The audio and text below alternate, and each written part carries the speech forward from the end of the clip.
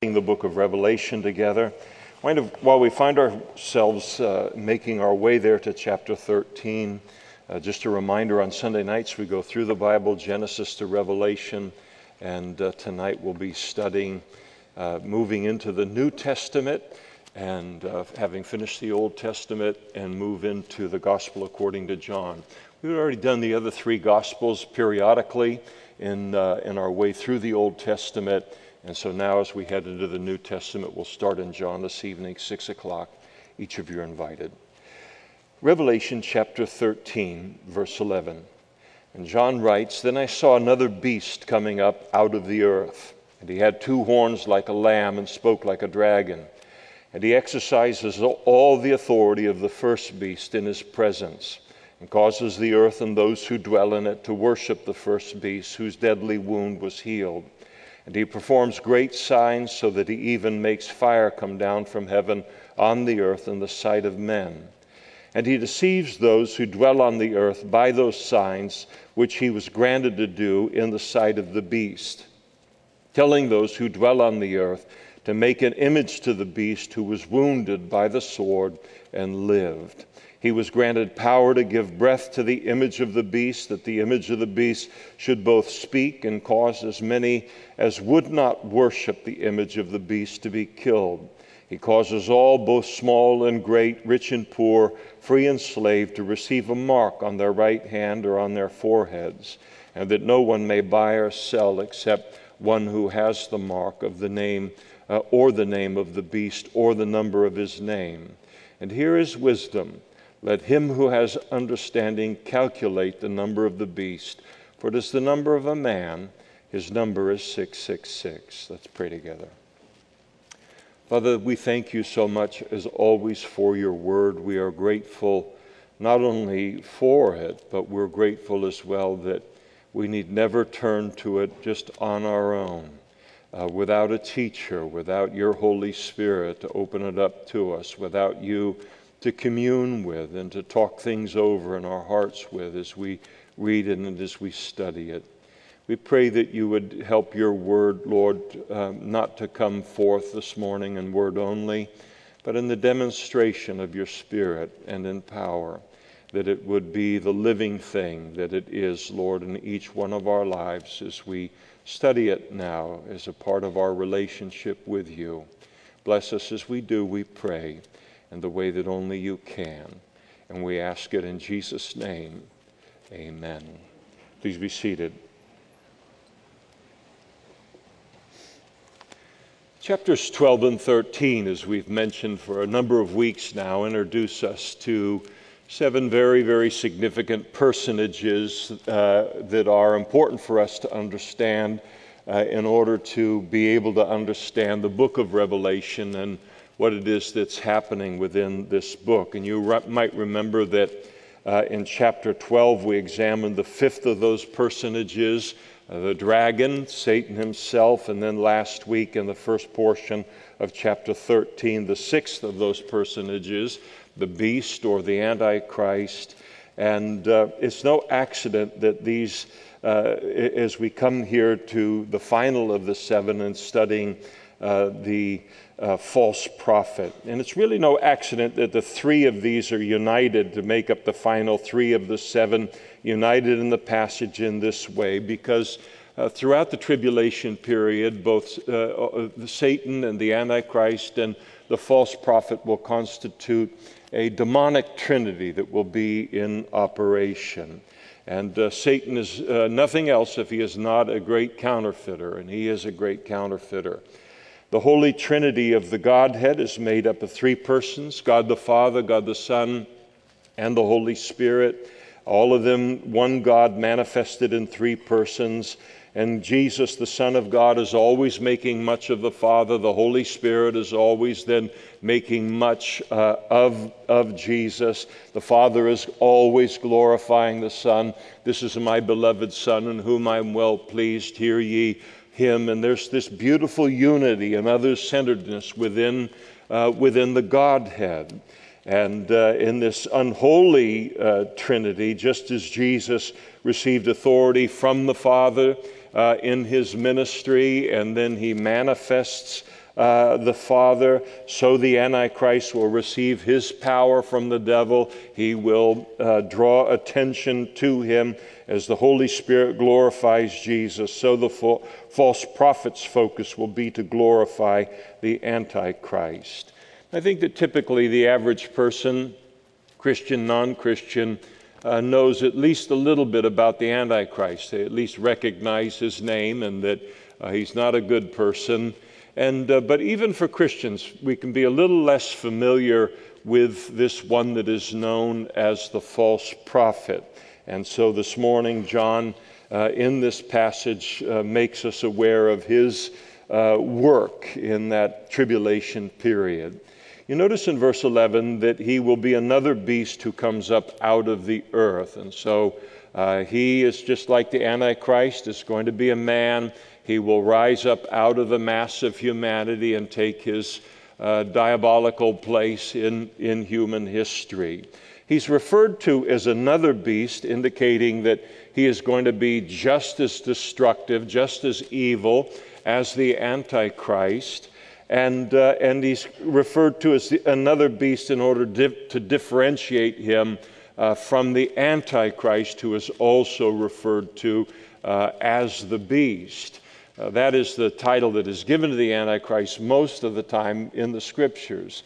Now, as we move through the book of Revelation, and maybe so that people aren't confused about the Antichrist and the false prophet, both of them being referred to as the beast, for the remainder of the book of Revelation, the false prophet will be referred to by exactly that title, by the as the false prophet. He will be a deceiver, we're told, in verses 11 through 15. He's going to be a deceiver like no other deceiver that the world has ever known. And there have been lots of deceivers, whether on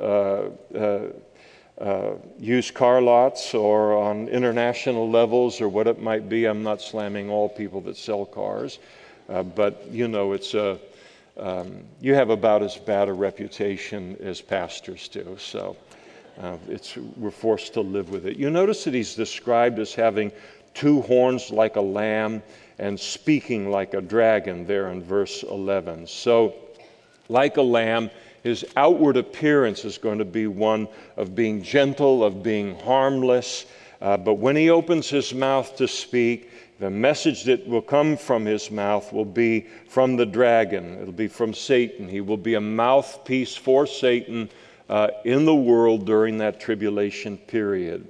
It's interesting to realize that this is the only place in the Revelation where a lamb does not refer to Jesus. Again, Satan is a counterfeiter, and he always takes something of what belongs to God, and then he takes on something of the nature of Jesus in order to legitimize what he's about, in order to get people to lower their guard and to trust him in some way, a trust that he's unworthy of, and then he uses it for his evil purposes. Paul tells us that in effect Satan is never more dangerous than when he comes as an angel of light, as he wrote to the church in Corinth. And no wonder, for Satan himself transforms himself into an angel of light, and therefore it is no great thing if his ministers also transform themselves into ministers of righteousness, whose end will be according to their works. You remember what Jesus said about false prophets, of whom this guy is going to be chief, in his Sermon on the Mount, Matthew chapter 7, beware of false prophets who come to you in sheep's clothing, but inwardly are ravenous wolves. You'll know them by their fruits. And so he says specifically, when you have somebody that's saying, claiming to speak for God or claiming to speak truth in any regard, don't give any weight to what they look like.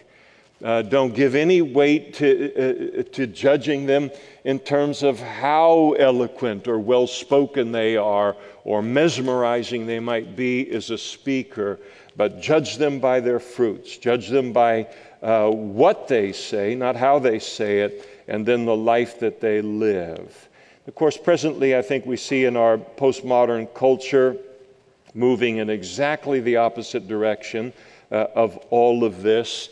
And so you have the distrust today, certainly very strong in our country, very strong in the Western world, this distrust of reason, the distrust of rational thought, the distrust of absolutes, and most especially when those absolutes are moral or spiritual.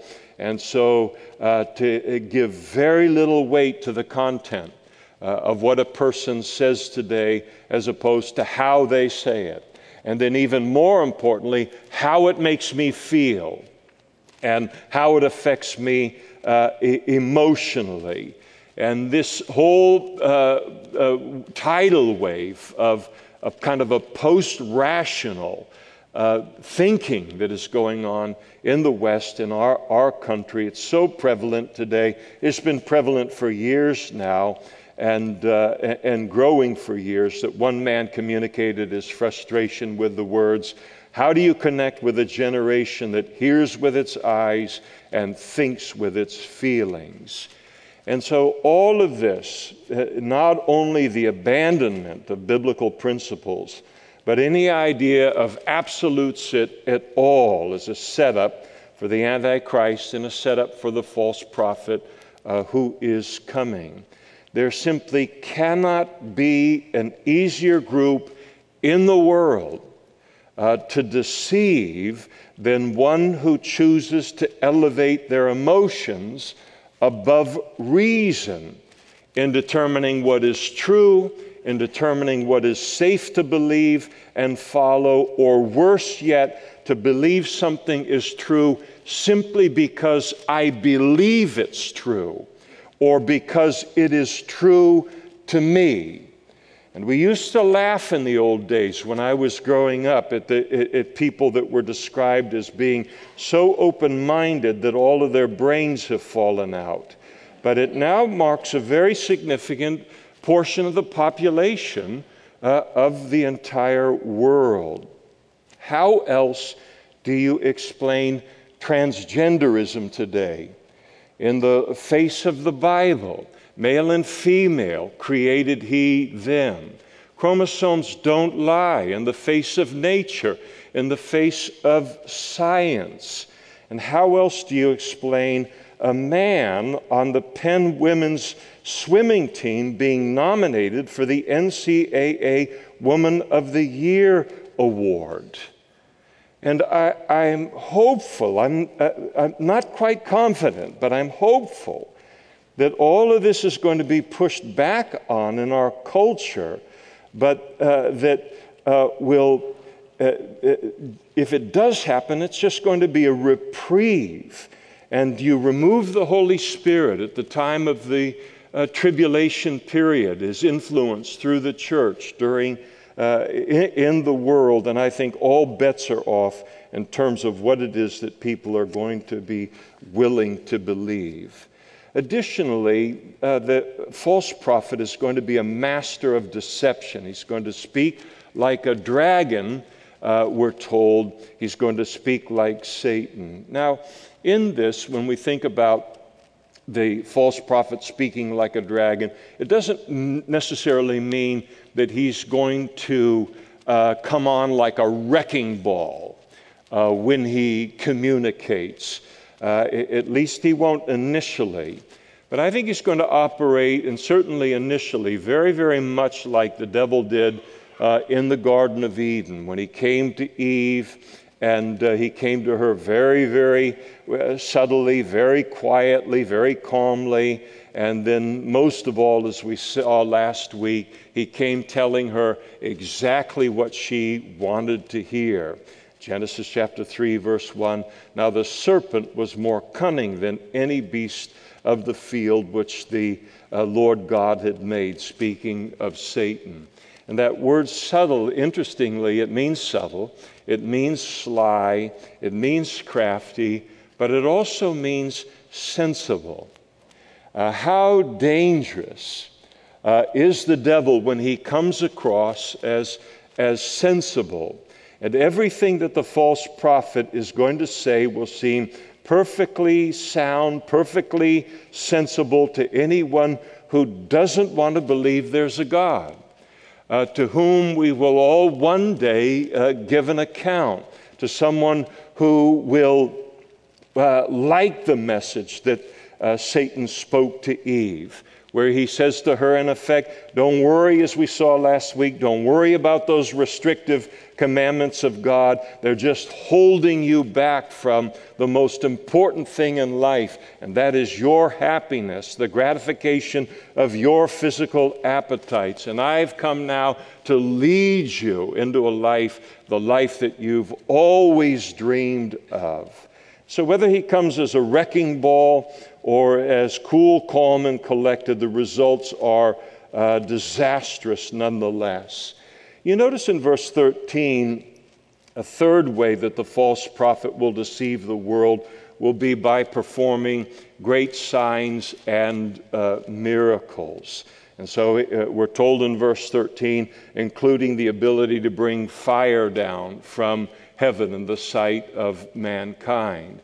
And so maybe kind of with that communicating his authority over nature, his authority over the heavens. We know that that the two witnesses, Elijah and then perhaps Moses, that this is one of the signs and wonders that they will be performing at that time. And so maybe he will do that in order to blunt the effectiveness of the supernatural, to draw people to the true message that they will be speaking one day.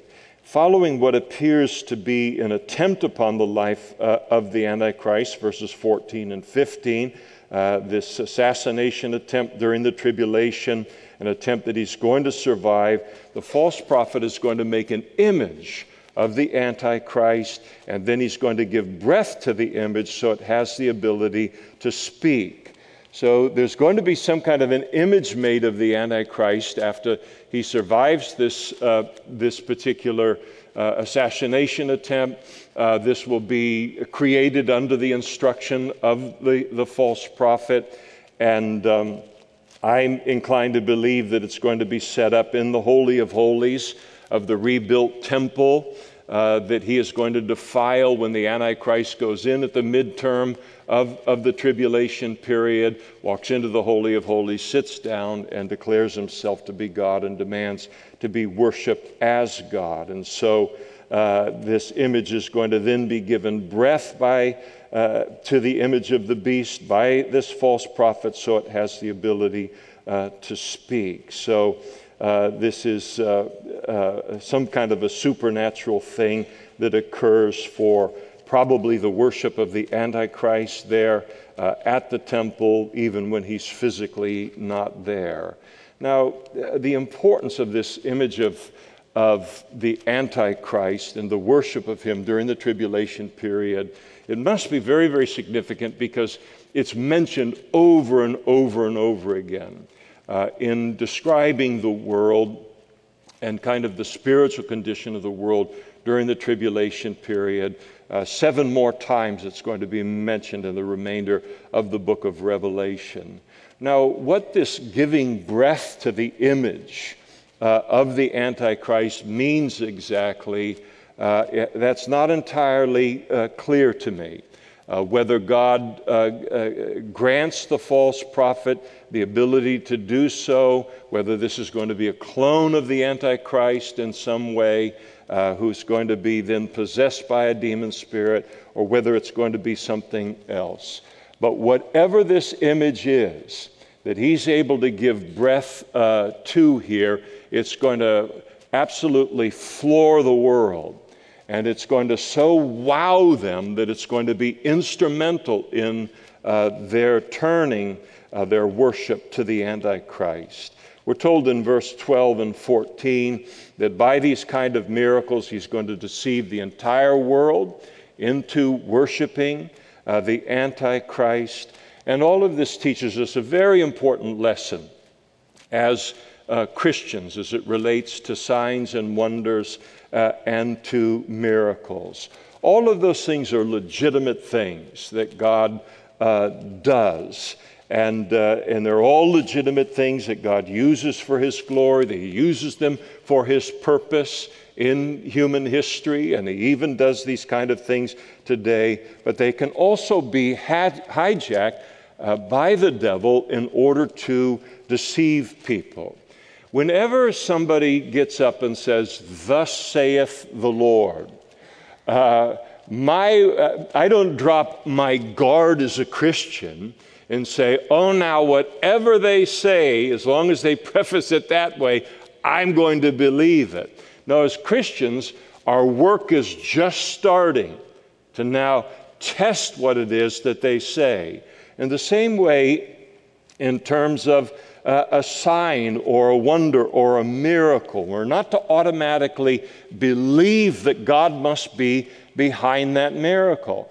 And that requires some discipline on our part. That requires some restraint on our part, because supernatural things wow us. And so, but to remember that the devil has, to a limit, nothing like what God has, but he does have the power to do these kind of things within the will of God.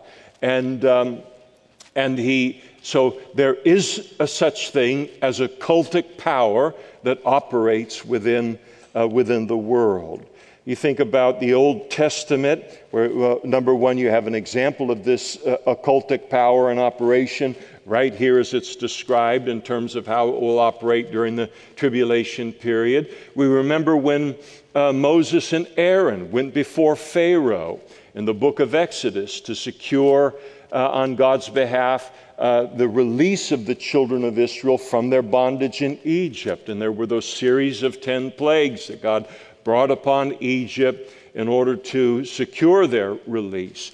Well, in two of the miracles that were done as a demonstration of the fact that Moses and Aaron had come, were messengers of God, in throwing down, Aaron throwing his staff down, and then it turning into a snake, then also duplicating the miracle of turning the waters, the Nile and other waters, into blood.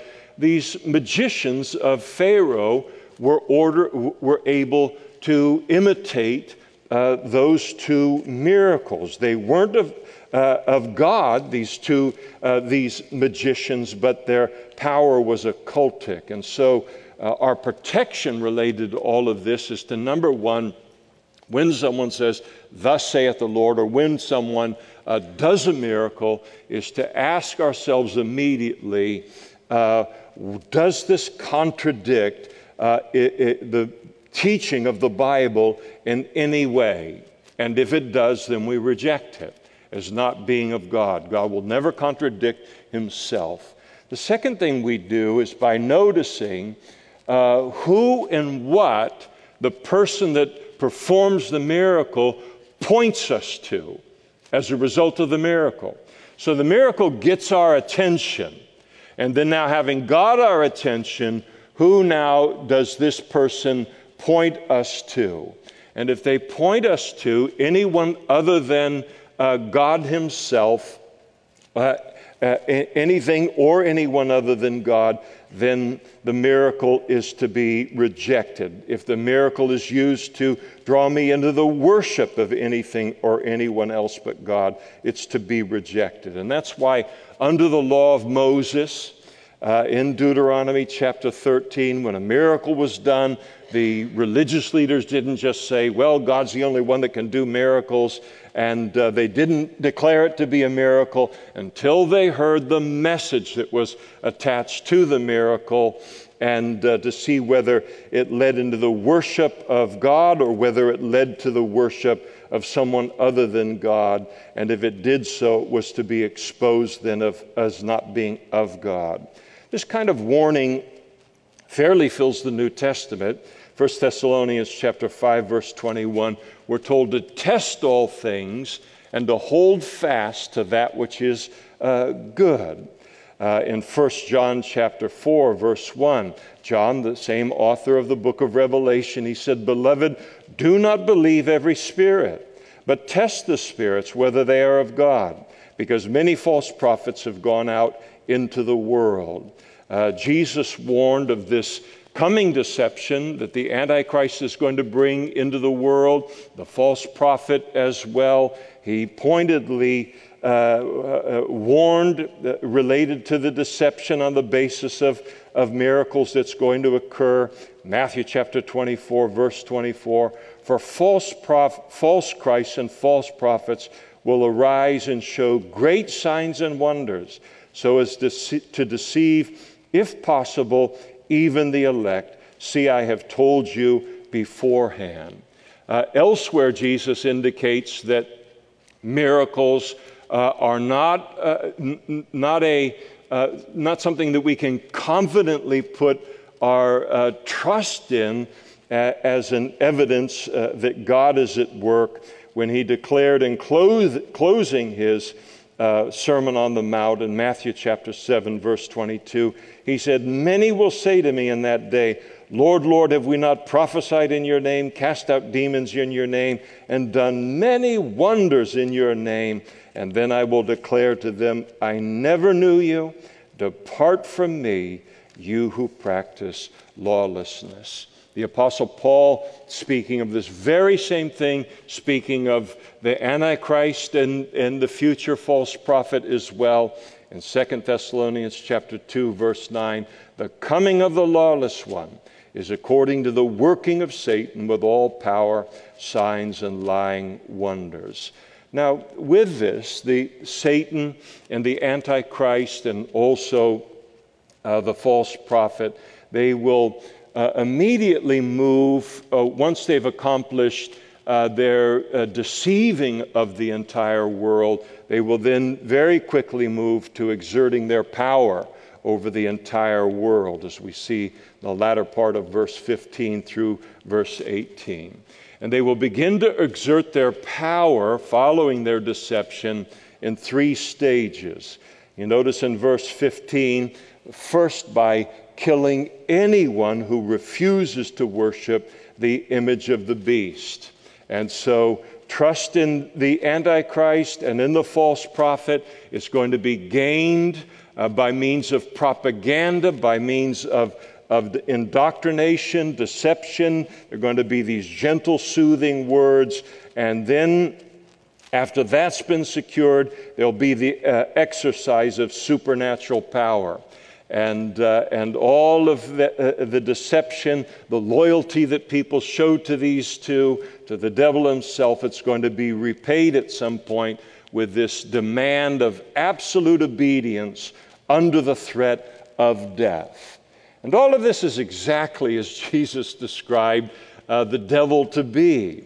In John chapter 8, verse 44, he said to the Jewish religious leaders, "You are of your father the devil, and the desires of your father you want to do.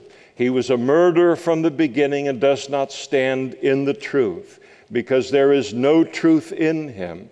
And when he speaks a lie, he speaks from his own resources. He doesn't have to read a book on lying.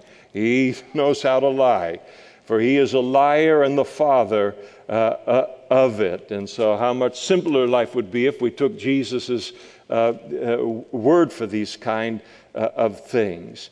Now, of course, the tribulation saints, those who become Christians during the tribulation period, they will refuse to worship the beast, and so they're going to be executed as enemies of the state, as traitors to society.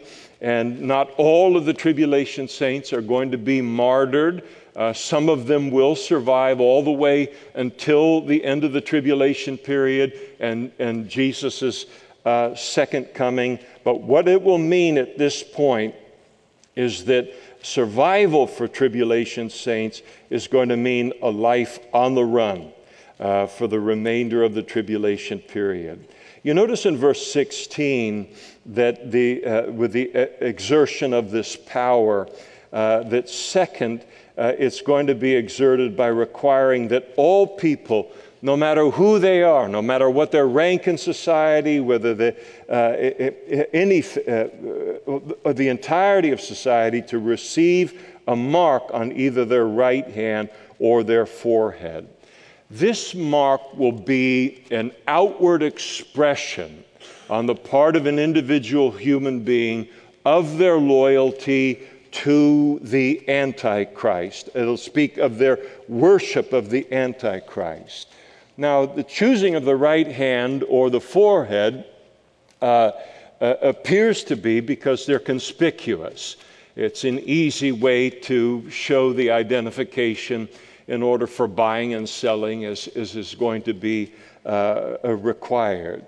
Probably, I would guess that the right hand is going to be the predominant choice of people during the tribulation period because of the ease with which it can be shown.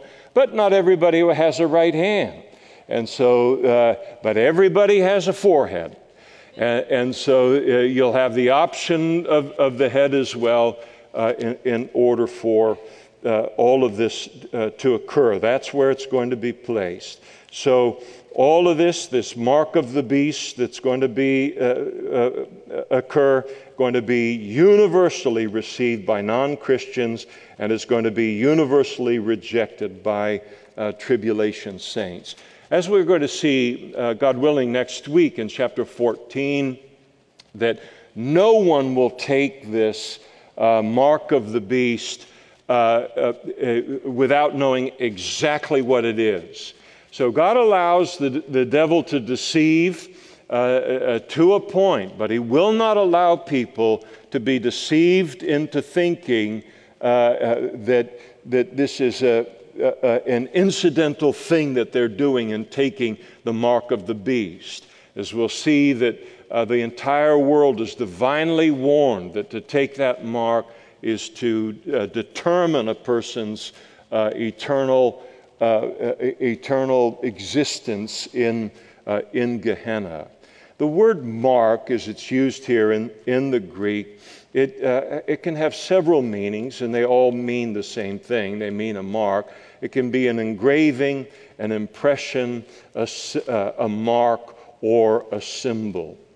You notice, third, that this power is going to be exerted by forbidding, verse 17, anyone the ability to buy or sell if they don't have the mark of the Antichrist, if they don't have his name or the number of his name. So here we see we've just come out of COVID. We watched the governments of the world, some far worse than even our government. Just shocked at what Australia did. Where's Dundee? Where are all what they did to buckle those people under? But even in the United States of America, how people's jobs were held over their heads. You're either going to get this thing, this vaccine, or you're going to lose that job. And they know that's a very, very powerful means of forcing people into compliance. I'm not saying that our president or anybody present is the Antichrist or anything like that, but we got a foretaste of how powerful that pressure can be, and it will be even more so in that time. There will be the forbidding of anyone to buy or sell if they don't have the mark of the Antichrist, and they'll bring that pressure upon the population of the world. And so to refuse the mark will mean that even if you're able as a Christian, tribulation saint, to escape martyrdom for not worshiping the image of the beast, now again you're forced to live on the run in order to escape the authorities now that are tasked to find you and to eliminate you. You're going to have, a person will have in the world at that time no ability to sell.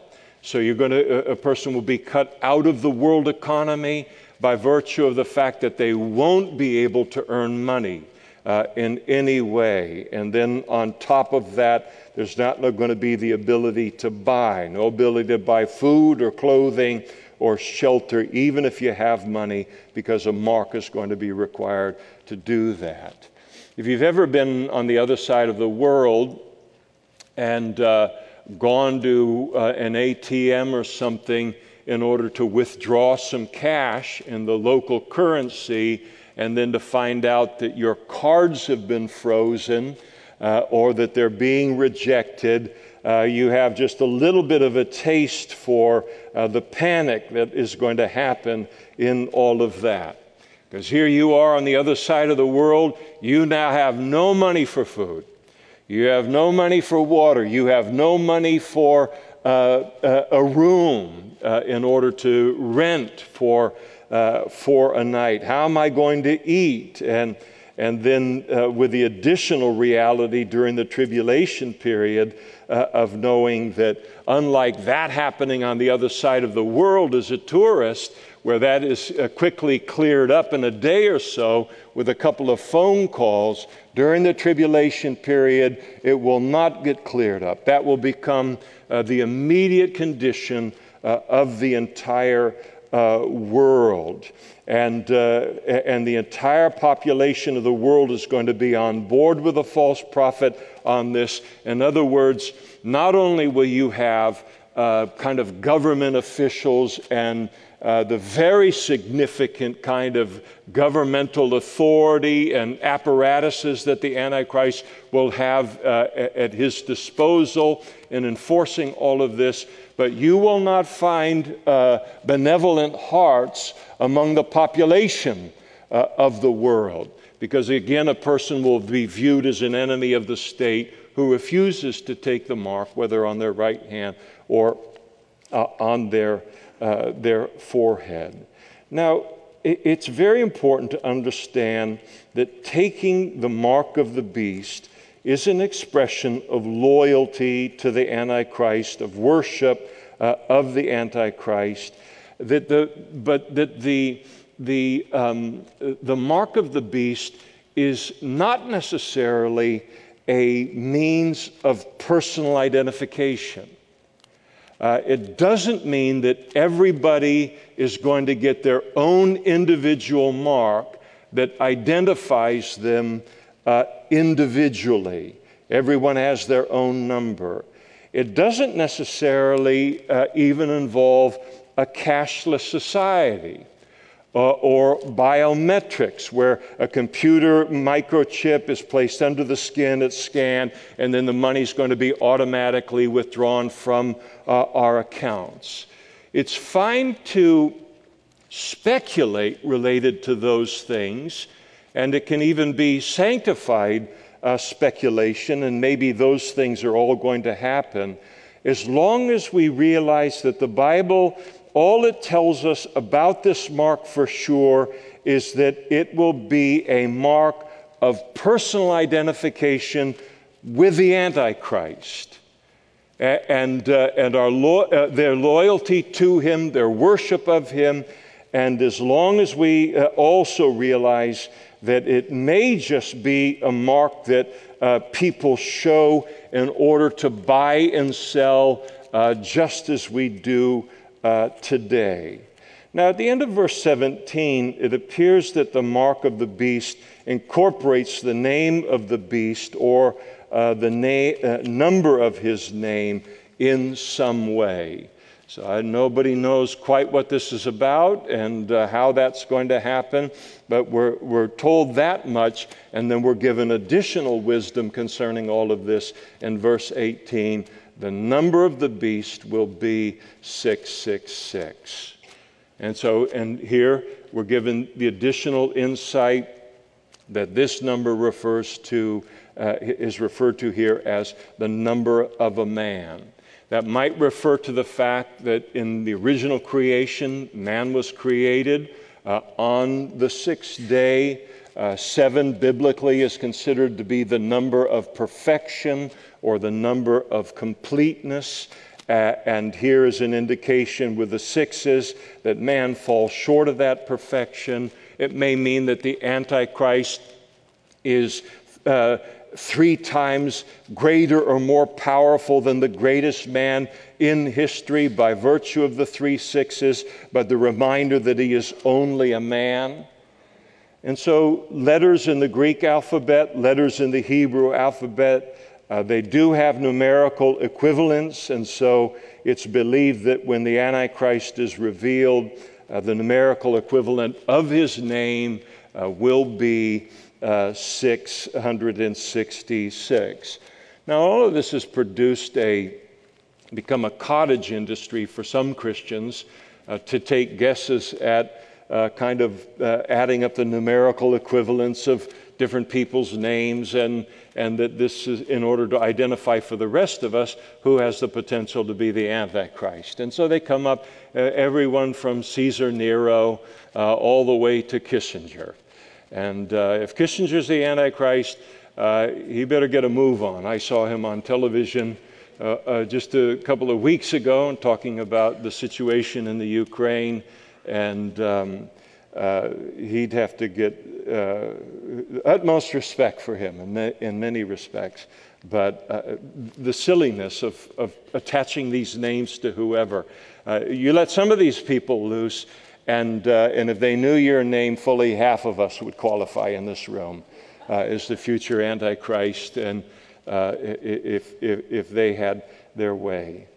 I'm pretty sure that this wisdom that he gives here in verse 18 concerning the identity of the Antichrist is not so much that we as Christians presently, who will never see the Antichrist in this earth, we're going to be raptured prior to that, that this hasn't been supplied to us in order that we might take pot shots at different people, or that we might be able to get the big scoop and preemptively reveal the Antichrist to the world.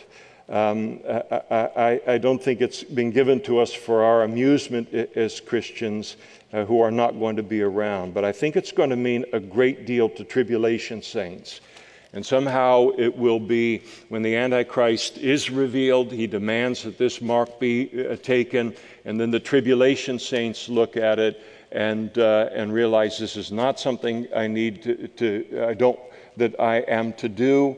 And then the numbering of this person's name is going to be a further confirmation to them that they're dealing with the Antichrist and to refuse to take his mark. We remember that the Bible, including the book of Revelation, it's written to us today, but it is also written to Christians, people who will become Christians during the tribulation period. And believe me, we'll have an interest in the book of Revelation that probably none of us as Christians bring quite to it, certainly concerning chapters 6 through 19, which deal with the actual tribulation itself. And so there you have it. For some of you, you now know more about the false prophet than you ever wanted to know.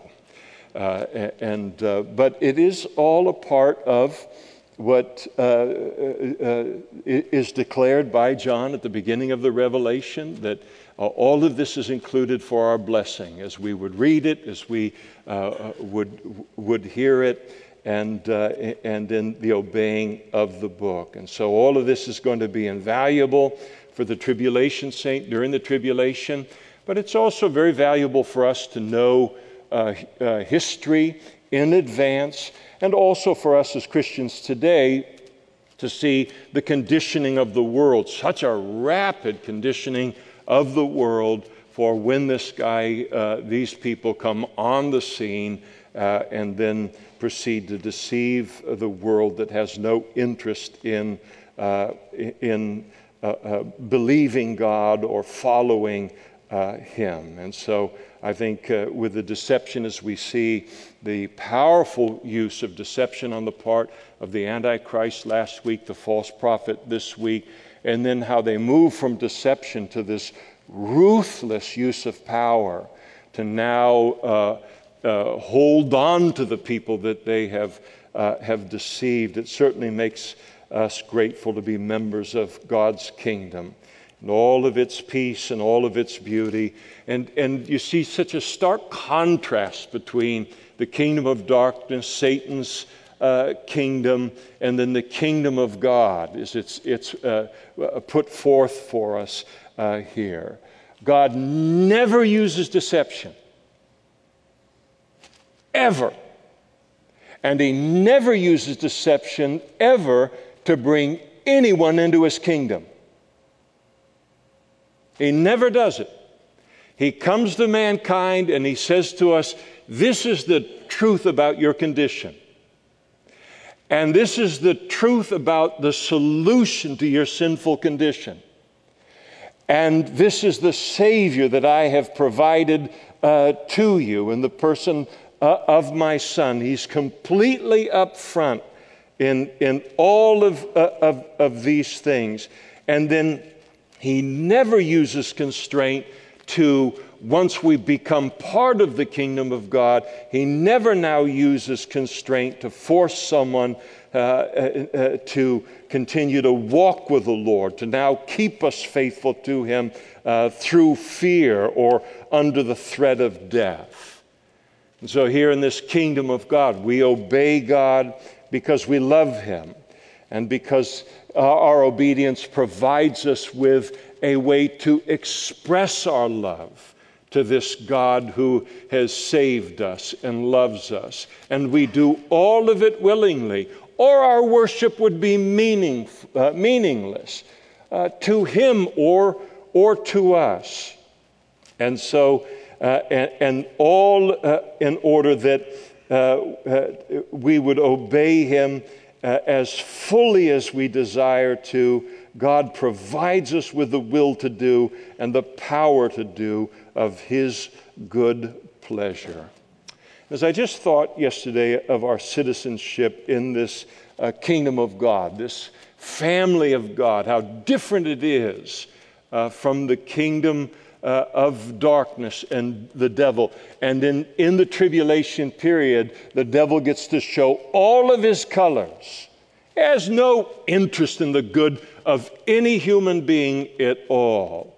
And as I just thought about that difference, Fanny Crosby's hymn came to my mind, Blessed Assurance. Blessed assurance, Jesus is mine. Oh, what a foretaste of glory divine. Heir of salvation, purchase of God, born of his Spirit, washed in his blood. Perfect submission, all is at rest. I and my Savior am happy and blessed, watching and waiting, looking above, filled with his goodness, lost in his love. This is my story, this is my song, praising my Savior all the day long. And the kingdom of darkness knows nothing of one small pinhead of any of that, but all of that is our daily portion and our eternal portion. And if you have never trusted in Jesus Christ for the forgiveness of your sins today, we're going to be up in front immediately after the service, pastors, men and women, and they would love to pray with you to come out of the kingdom of darkness and into the kingdom of God's glorious light that is found in his Son. And what a privilege it is, and what a difference those kingdoms are.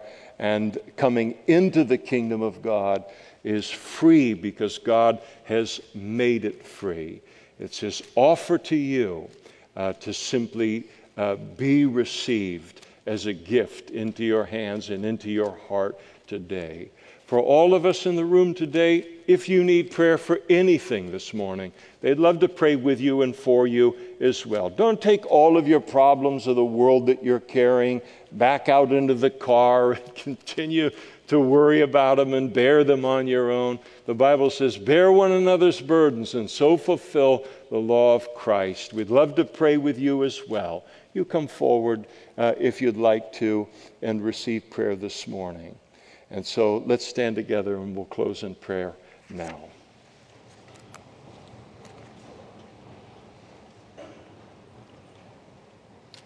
Father, we are so happy to be in the truth. And we are so thankful that you are not a God who uses deception or manipulation to draw us into something that we don't even have any idea what we're getting into, and then you get us locked into a corner, and then you begin to abuse us with your power. We thank you that your kingdom is nothing like that, and yet it produces, Lord, your love. Your goodness to us produces an obedience and a loyalty to you that the devil will never, ever know from those he deceives and exerts his power over. Thank you for the privilege of being your children. Thank you for the privilege of being a part of your kingdom. Thank you for Jesus, who has made all of it possible. And we thank you in his name. In Jesus' name, amen.